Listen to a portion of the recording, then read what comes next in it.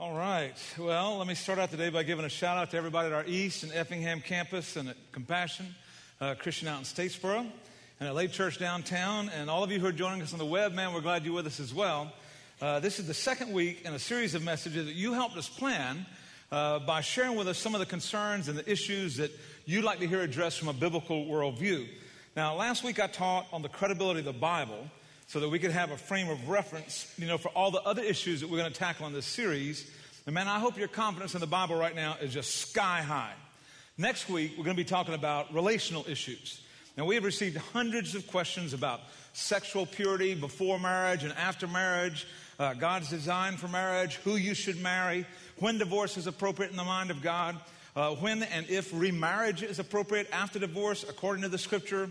What do you do if you're disappointed with your marriage and all that?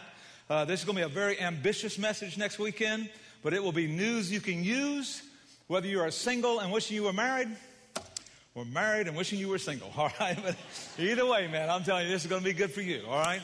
But today's message is even more ambitious because we're going to take a look at a huge cluster of questions about the book of Revelation. We got a ton of questions about when is the world going to end? Is it going to be in our generation? How did the attacks on Israel and the persecution of Christians in Iraq fit into biblical prophecy?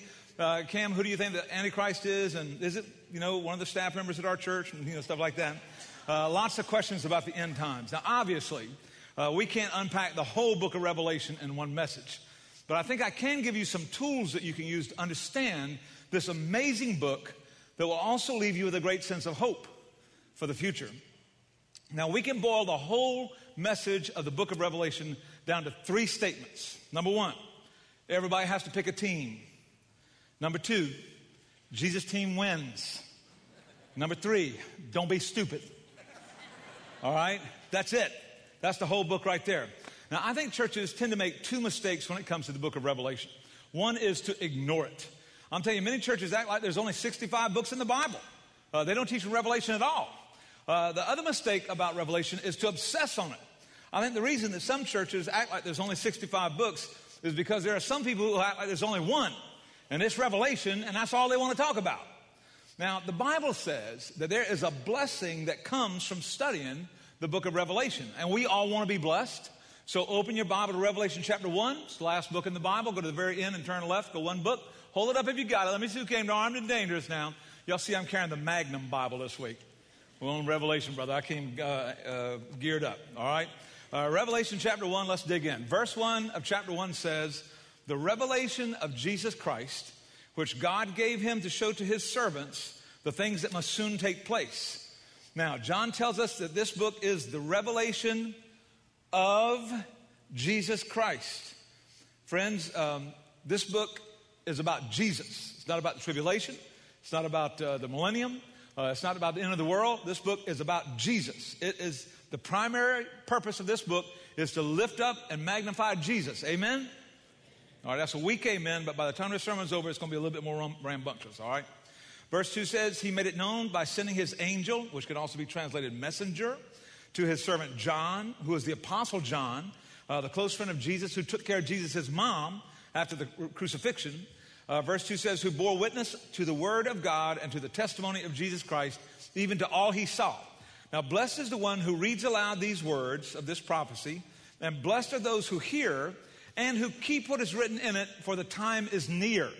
Now, notice that there are three groups of people who will be blessed by the book of Revelation. Number one, the person who reads it aloud, he says, will be blessed. That means I'm going to be more blessed than you. Deal with it, all right? Now, this is the way it worked back in the day. The letter would come to the church, and then the pastor or somebody would stand up in front of the church and read it out loud to the folks. Now, if you want to get the real spirit and the real message of the book of Revelation, I would encourage you to read it out loud in one standing. Just stand up, take 1 hour, sit down somewhere, read the whole book out loud. I really believe the book of Revelation is meant to be felt as much as it is studied. And reading it aloud helps you to feel the power of this book. Then it says those who hear will be blessed. And of course, those who keep, he says. Those who obey what they learn in this book will be blessed because, he says, the time is near.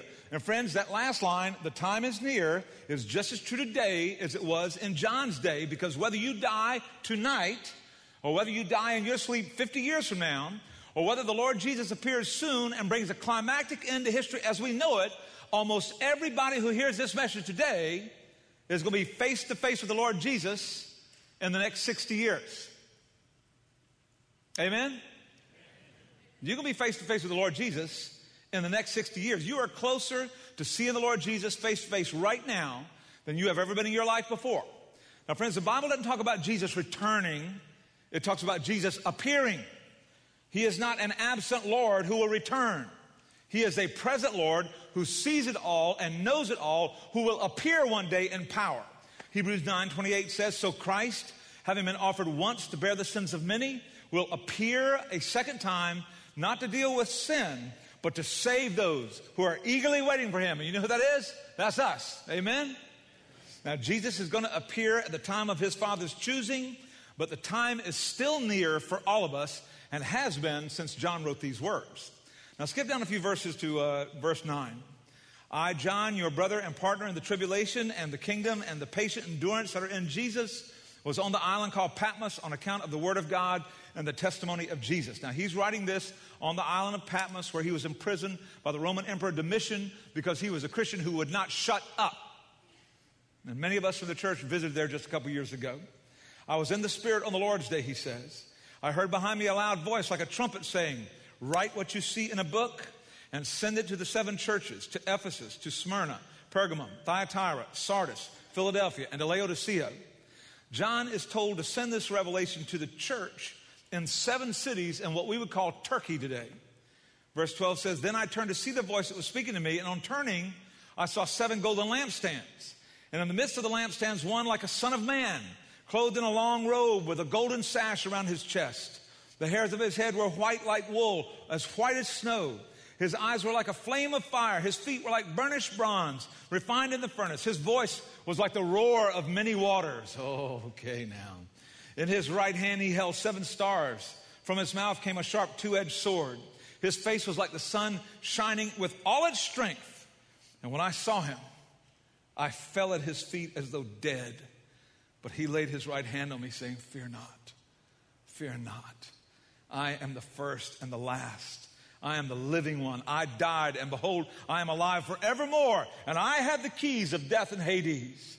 Write therefore the things that you have seen, and those that are to take place after this. Now, friends, this is the outline of the book of Revelation right here. He tells John, I want you to write what you see right now. And I want you to write what's happening around you physically. And I want you to write about what I'm going to tell you is happening above you spiritually. And then I want you to write about what's going to happen in the future. So as you read the book of Revelation, one of the challenges is to discern what part are we reading about. Are we reading about the right now, or the right here, or the right there, or out in the future somewhere? And because of the nature of this book, it takes a certain amount of thought to figure that out. Now look at verse 20. As for the mystery, now that's interesting. As for the mystery of the 7 stars that you saw in my right hand and the 7 golden lampstands, the 7 stars are the angels of the 7 churches, and the 7 lampstands are the 7 churches. Now, this verse gives us a clue to some of the challenges of understanding Revelation. John did not know immediately what he was looking at in verses 12 through 17. And so Jesus explains to him what the Lord Jesus calls a mystery. He says, you know, the 7 stars represent 7 angels, and that word can also be translated messengers. Many scholars think that represents the pastors of those 7 churches. The 7 golden lampstands represent the 7 churches in those cities. Now let's talk about this for a minute. The Bible has a number of kinds of books. There are historical narratives like the book of Genesis, Exodus. There are law books, prophetic books, you know, where God delivers a message, like the book of Isaiah, Hosea, Joel, the major and minor prophets. There are poetry books, like the book of Psalms. There are collections of proverbs, like the wise sayings of Solomon in the book of Proverbs. And then there's apocalyptic writing, like the book of Ezekiel and like the book of Revelation. Revelation is an apocalyptic book, which means it is rich in imagery and symbolism. And most of that symbolism is from the Old Testament, which would be really easily understood by the readers to which John is writing this book. Friends, there are 404 verses in the book of Revelation, and there are over 500 references to Old Testament images. So if you study the book of Revelation, you're going to learn the Old Testament just trying to figure it out. Now, think about the day in which those folks were living. No magazines, no newspapers, no TV, no media, very few of what our scientists would call sensate impressions per day. You know, the kind of aha kind of experiences that we would have every day just listening to news, watching TV, whatever. So when the Holy Spirit wants to encourage these persecuted believers who literally are fleeing for their lives from the Roman Empire, the Holy Spirit chooses apocalyptic writing because when you read an apocalyptic book, especially back in the day, it creates a sense of power and excitement and surprise and expectation. Man, the colors and the symbols and the creatures in the book of Revelation were designed by the Holy Spirit to encourage these Christians in Turkey who are being beaten down and persecuted by the Roman Empire. Man, this book gave them hope in tough times and excitement about the future. All this symbolism in the book that confuses us really spoke to them.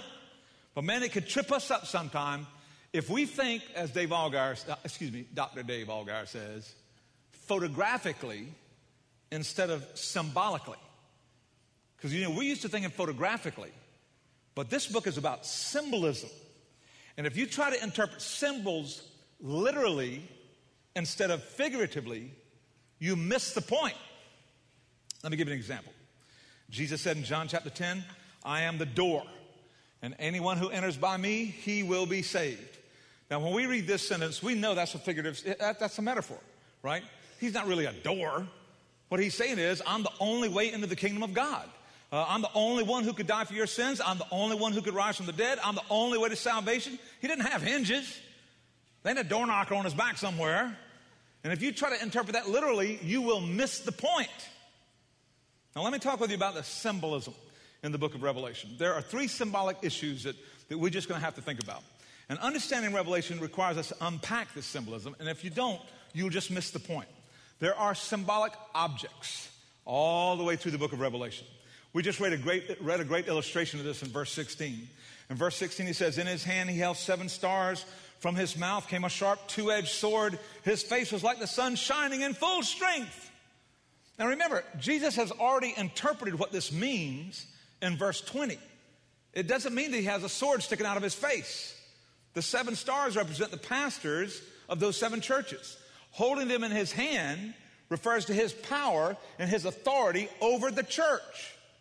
Now, if you reduce this picture to some cosmic giant holding stars in one hand and whatever in the other hand, you miss the whole point.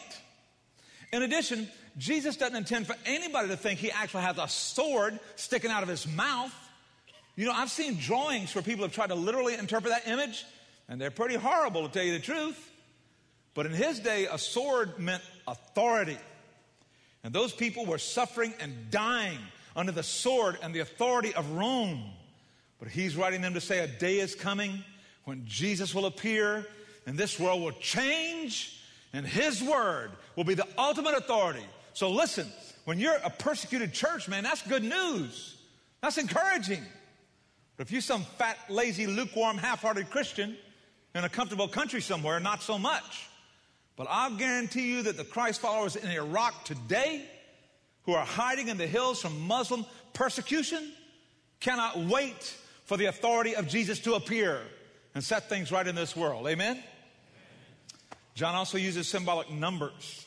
Now, one of the challenges in apocalyptic literature is that numbers can be used literally, like 7 churches, cities, or figuratively. 7 can symbolize perfection in the Bible, especially in the Jewish mentality. How many days were in the week of creation? How many days? 7. Now, when you see the number 7 in the Bible, you have to ask yourself, is this a literal number, or is it a declaration of the perfect nature of something? If you read chapter 4, it talks about the 7 spirits of God. And most scholars believe that that represents the holy, flawless, Holy Spirit of God. And that number 7 is not how many of them it is. It's a reference to the holiness and the distinctness of the Spirit. The number 12 can symbolize God's people. Let me give you some answers. Questions, you answer me. How many tribes of Israel were there? How many disciples were there? How many commandments were there? That was a test.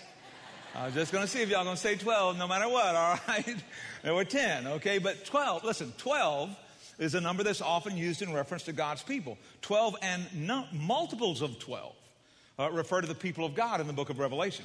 The number 1,000 can symbolize issues of infinity. Now, this number is used a lot in the Old Testament in figurative ways. For example, in Psalm 50, verse 10, when God says, every beast of the forest is mine, the cattle on 1,000 hills. Does that mean only 1,000 hills? Not 1,001 hills? No. It's a figurative way of saying, listen, every beast, all the cattle on every hill belongs to me. You may think it belongs to you, but the earth is the Lord's and the fullness thereof. Amen? Now, in Revelation chapter 8, you find this number 144,000. And there's been so much speculation on who that 144,000 is. But you know, 144,000 is 12 times 1,000. And what John is saying is, he's not saying that there are only 144,000 Jewish Christians in heaven, and you read chapter 8 and there's 12,000 exactly from each tribe. Really? I don't think that's what he's trying to say.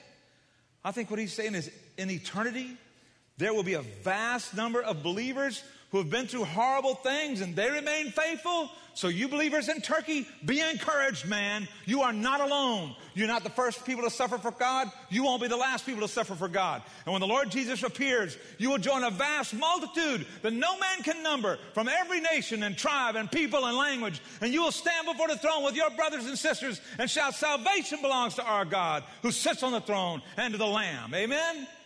So don't get discouraged. And don't get depressed no matter what you have to go through. Because John has shown us the end. And we're going to like it. Amen? We're going to like it, man. The number 6 can represent something that's wrong. 6 is almost the perfect number 7. But not quite. It's not quite right. And when something is not quite right, it's wrong. Now, if 6 is wrong, what is 666? You know, in chapter 13, the question is 666 a literal tattoo, a mark that's going to be tattooed on people's hand and on their head? Is it a barcode that you need to be afraid of? Is it an electronic chip that Obama's going to try and get us to Obamacare? And we need to be fearing all that stuff? I mean, what would that even mean to people back in John's day, the people that he wrote this letter to and intended to be read out loud in their church so that they would be blessed 2,000 years ago? Or is 66 symbolic of something that early Christ followers would have interpreted differently than us? Think for a minute about where you've heard this concept of something on your hand and something on your head. Have you ever heard that before? A mark on your hand and a mark on your head. Because I'm telling you, it's in the Old Testament everywhere. Matter of fact, you, Savannah Christians, have read a passage out loud in our worship service from Deuteronomy chapter 6 every time we have a baby dedication service. We read it out loud. I can tell you all remember it. Wake up the people next to you.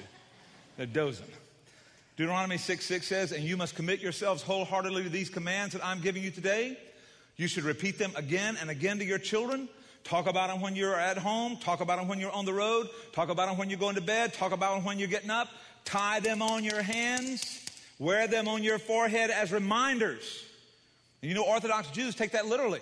They wear little scrolls of Scripture on their wrist like a bracelet. And they wear little scrolls of Scripture on their head like a headband. You know, like some of us wear a cross. You know, just to remind us of who we are no matter where we go.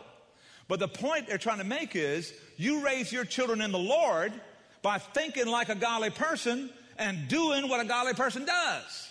It's not about wearing a headband or getting a mark or a tattoo on your head or the back of your hand. Man, you let the law of the Lord affect how you think in your head and what you do with your hands. And I think what John is saying is, you'll be able to tell who the followers of Jesus are by what they believe and by what they do. And you'll be able to tell who's a follower of the beast by what they believe and by what they do. And man, if you're spending hours worrying about some literal mark on your hand or on your head, I think you're missing the point. Man, John says 3 times in the book of 1st, 2nd, 3rd John that the spirit of Antichrist is already in the world. Man, people are already marked as followers of Jesus or followers of the devil 2,000 years ago by the way they think and the way they act. Dude, if you are a liar or proud or judgmental or you got a selfish attitude that's hostile to God, the mark of opposition to Christ is in your head right now. Man, if you oppress the poor, you rip them off just so you can fill your pockets at their expense, you neglect the works of love and treat people with disdain, your hands are already marked by actions that are opposed to Christ. They are anti-Christ. You should repent while you can, because there's no question what team you've chosen, and it's going to lose. There are also symbolic images. We've already seen this image of Jesus in chapter 1. But man, there's a great example of this in Revelation chapter 5, verse 5. This is just so cool. You should underline this in your Bible. John says he heard a loud voice. John said he saw these scrolls and there was no one to open the scroll, and he just was so disappointed he began to weep. And he heard a loud voice say, "Weep no more. Behold, the Lion of the tribe of Judah." And there he was, the Lord Jesus, man. And this is the image that C.S. Lewis uses for the Christ figure in the Chronicles of Narnia. That Lion of Judah, powerful, fearless, majestic. And then John said, I looked again, and I saw there before the throne a lamb standing as if it had been slain, which is another image of the Lord Jesus. That sacrificial lamb that takes away the sins of the world. It's beautiful and inspiring, an encouraging reminder that the Lamb that died for the sins of those persecuted believers who are going to read this book is also the Lion of Judah, who is going to appear soon and make all things right. Now, this leads us to another issue that we need to consider. In chapter 20, turn over in chapter 20, John talks about the millennium. Now, in chapter 20, Satan will be bound, and Jesus will be ruling and reigning on the earth with his followers for 1,000 years. And that's what we call the millennium. Now, you know what the millennium is, right? The millennium is 1,000 years of peace that believers like to fight about. That's what it is, right? Now, there are 4 ways that believers like us have historically understood the millennium in the book of Revelation. And friends, there are people who are a lot smarter than me, and I know this is going to be hard to believe, but a lot smarter than you too, who have thought differently about this for a long time. So let's approach this with some humility. Amen? A little humility goes a long way, man. The earliest view of the millennium was a premillennial view. Now, what that means is we're living before the millennium begins. And the earliest view was the imminent appearance of Jesus. We're living before the millennium, but it ain't going to be long, folks. Many in the early church thought that Jesus would reappear during their lifetime, during the same generation in which he ascended up into heaven, and he would come back, not come back, but he would appear, and we would reign with him on the earth for 1,000 years. So literally, in the book of 1 Thessalonians, Paul has to write to people and say, quitting your jobs and camping out on top of the hill waiting on Jesus to come back, because they were mistaken in their eschatological views. Historically, the next earliest view is what's called the millennial view. Now, this is a Greek form. This is an alpha privative, which means no millennium. Well, it literally means no literal millennium. This is the idea that the millennium is a figurative reference to the church age, which is the time that we're in right now between the first and the second appearing of Jesus. Those are the 2 earliest views, the premillennial view and the amillennial view. Then there was the postmillennial view that emerged during the Enlightenment in about the 1500s, 1600s, 1700s, 1800s. There was a belief that Jesus launched the millennium while he was on earth. The first 1,000 years after the ascension of Jesus, that was a millennium. And now he is reigning on the earth, and the world is just getting better and better and better. That's what they thought in the age of reason. That theory was pretty much crushed by World War I, and mustard gas and machine guns, and especially because it was followed by World War II, and then Korea, and then Vietnam, and then genocide and international terrorism. I don't know anybody who believes this today. I don't know anybody who thinks the world is actually getting better and better and better. I think we all realize it's getting worse and worse and worse.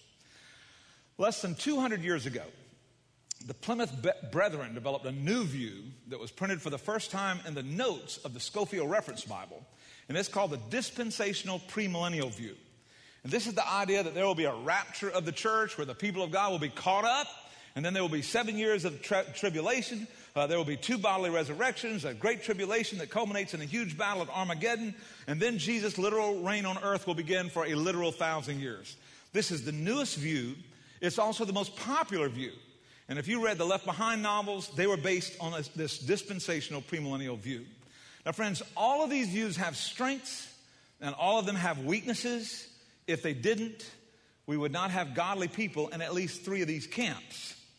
Now, do you remember when Jesus was born and nobody saw it coming? Nobody, except the 3 wise men, right?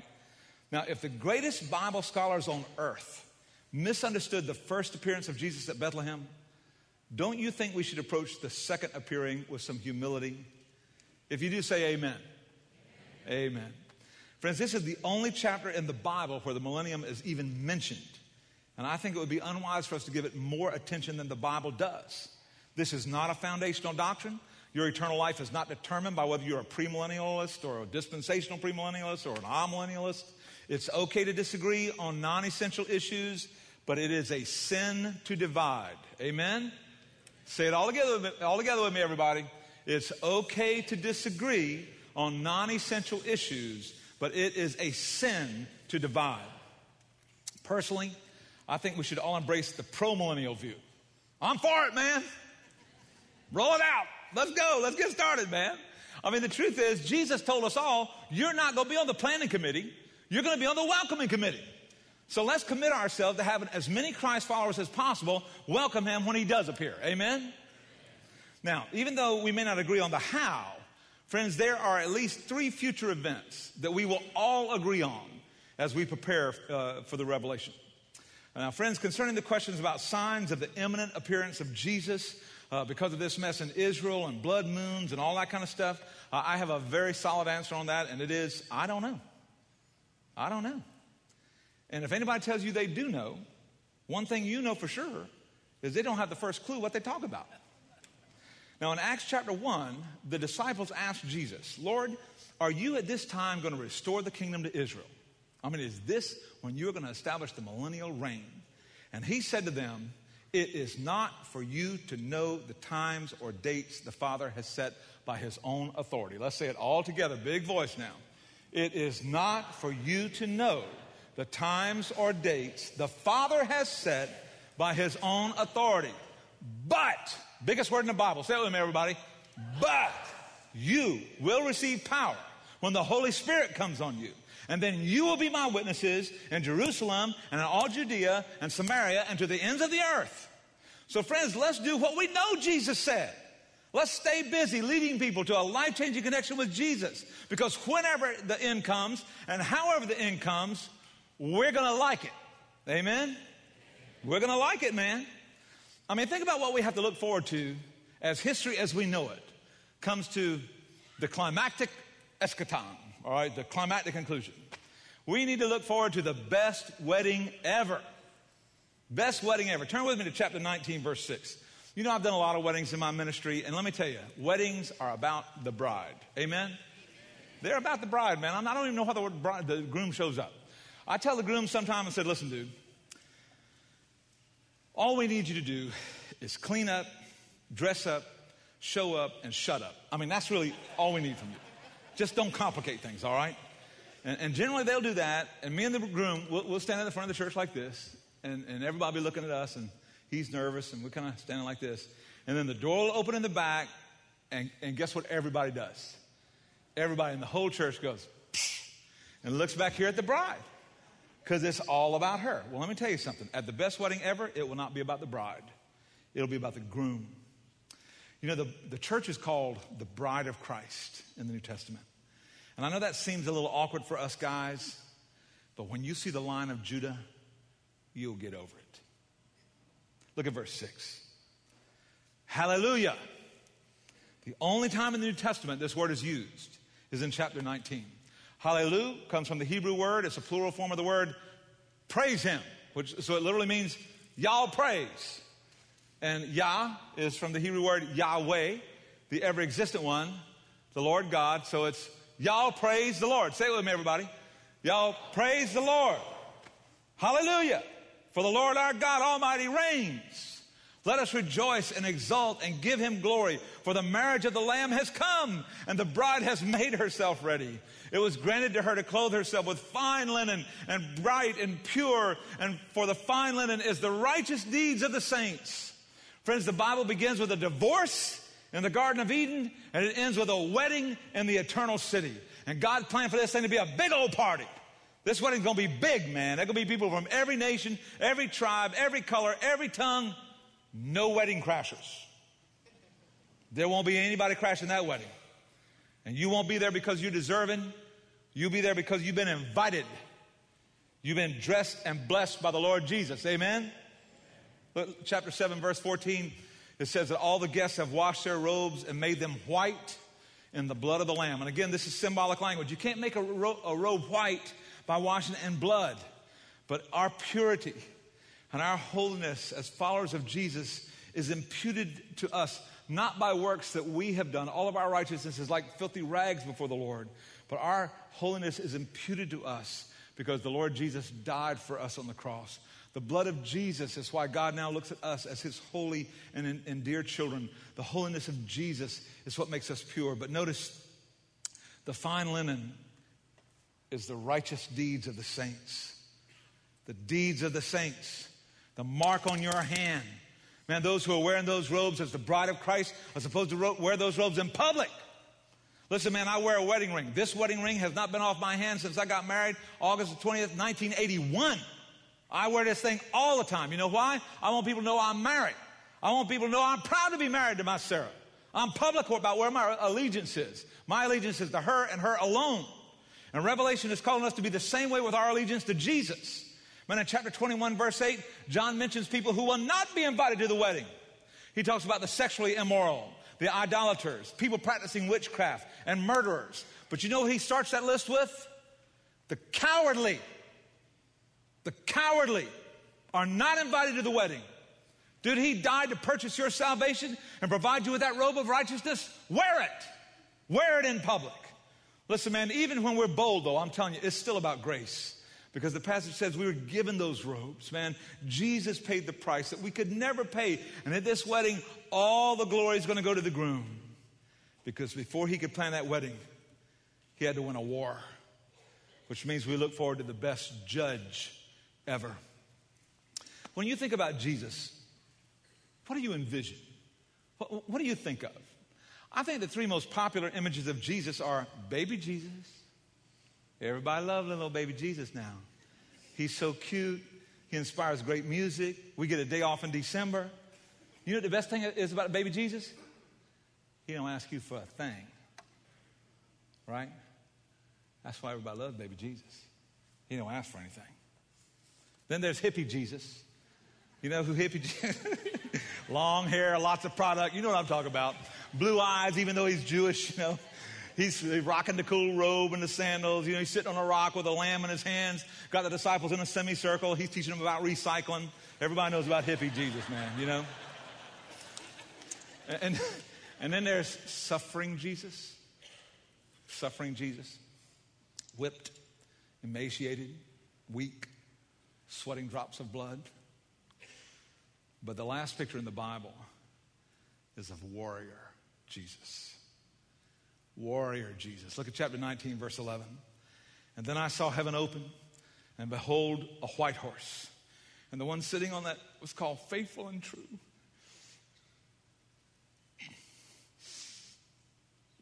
And in righteousness, he judges and makes war. His eyes are like a flame of fire. On his head are many diadems. He has a name written that no one knows but himself.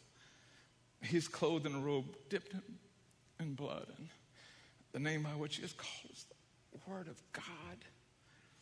The armies of heaven are arrayed in fine linen, white and pure. They follow him on white horses. From his mouth comes a sharp sword with which to strike down the nations, and he will rule them with a rod of iron. You think you can play this man? You think he's stupid? You think he works for you? He's some idiot that's going to buy your junk? He is the King of kings and the Lord of lords. You can't work him. He will tread the winepress of the fury of the wrath of God the Almighty. On his robe and on his thigh, he has a name written, King of kings and Lord of lords. He will be the final judge of the world. He will win the final battle. Listen, Satan is the problem. He has always been the problem behind every problem, and he has got hell to pay. Friends, Jesus is pictured on a white horse. And again, everything we see here is symbolic. You know, everybody back in the day would have understood that when the great kings came back after great victories, they rode the white horse back into the town after the battle. But here Jesus is, he's riding the white horse out to the battle because the victory has already been won. He won the victory on the cross. There's blood on his robe before the battle begins. You know whose blood it is? It's his blood. He won the war at Calvary. He already paid the price. Friends, all through the book of Revelation, we keep reading about this big battle, this huge battle at Armageddon. Read it. It's right here in chapter 19. Read it. There ain't no battle. Jesus shows up. He speaks one word. Bam. The battle's over. So friends, on that great day of judgment, you want to be standing behind him, not in front of him. You want to be standing with the judge of the living and the dead, not against him. Because every wicked thing, every perversion, every rebellion is going to be judged forever. Even the last enemy. And you're probably thinking, well, Cam, I thought the last enemy was Satan. No. He was thrown into the abyss in chapter 19, chapter 20, verse 14. Death. Death is the last enemy. And then death and Hades are thrown into the lake of fire. This is the great God who invited you to the best wedding ever.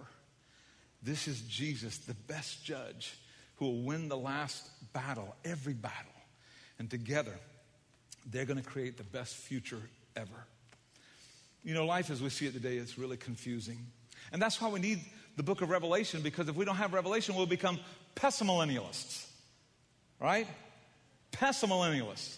Oh man, everything's so hard. Temptation's so fierce. It's been too long. Man, the church is just one generation away from extinction. Really? That's the dumbest thing I've ever heard. Jesus said that he was going to build his church and the gates of hell would not prevail against it. Friend, when everything in this world is gone, his church will still be right here, stronger than ever. Amen? But if we're going to handle all the evil that's happening around us, we need the book of Revelation to remind us what's happening above us. Every time I see a birth defect, every time I hear the word malignant, every time I pray for some saint who's battling dementia, I'm reminded that the curse of sin is real, but it's not forever. Jesus said in chapter 21, behold, I am making all things new. In eternity, he will not allow one bit of his creation to remain contaminated by the enemy. Revelation closes by saying, church, a new normal is on the way. Cemeteries are not normal. Hospitals are not normal. Cancer treatments are not normal. Divorce court, leg braces, not normal. Friends, normal life is intimate fellowship with the God who created us. That's why he created this world. And that's what he wants back. And that's why he says in verse 3, I heard a loud voice from the throne saying, behold, the dwelling place of God is with men, and he will dwell with them, and they will be his people. And God himself will be with them and be their God. And he will wipe away every tear from their eyes, and death shall be no more. Neither shall there be mourning or crying or pain anymore. These former things passed away. And then what Paul said to that Roman colony in Philippi, every knee will bow. Every tongue will declare that Jesus is the King of kings and Lord of lords. And his people will shout, hallelujah. Amen? Say it with me, everybody. Hallelujah. And we need to start that action right now. Dude, when you know your team's going to win, you go for it. Amen? You go for it, man. When you know your team has already won, it makes you bold. Man, that's why we're having Pivot next week. We're calling our guys out, and we're going to stoke that fire so that the men of our church will be bold followers of Christ, bold dads, bold husbands, bold godly men. So let's be bold. Men, women, students, let's be strong. Man, let's do stuff we've never done before. Man, as a church, let's do things people say can't be done. Let's just go for it because we know the end of the story, and we like it. Now, I know it's hard, man. I know it's hard. And we groan every day because it's hard. Listen, when I get out of bed every morning, I groan because it's hard. But we don't gripe because we've seen the future and we like it. Amen? Father, thank you. Thank you for your love for us. Thank you for this amazing book. Thank you for this glimpse at the end. The victorious Jesus, the overcoming Jesus, the forgiving Jesus, the rescuing Jesus, the judging Jesus, the saving Jesus. We thank you for sending your Son. Lord Jesus, thank you for coming for us. I pray that there will be those who will choose your team right now. And we pray this in the strong name of Jesus. Amen.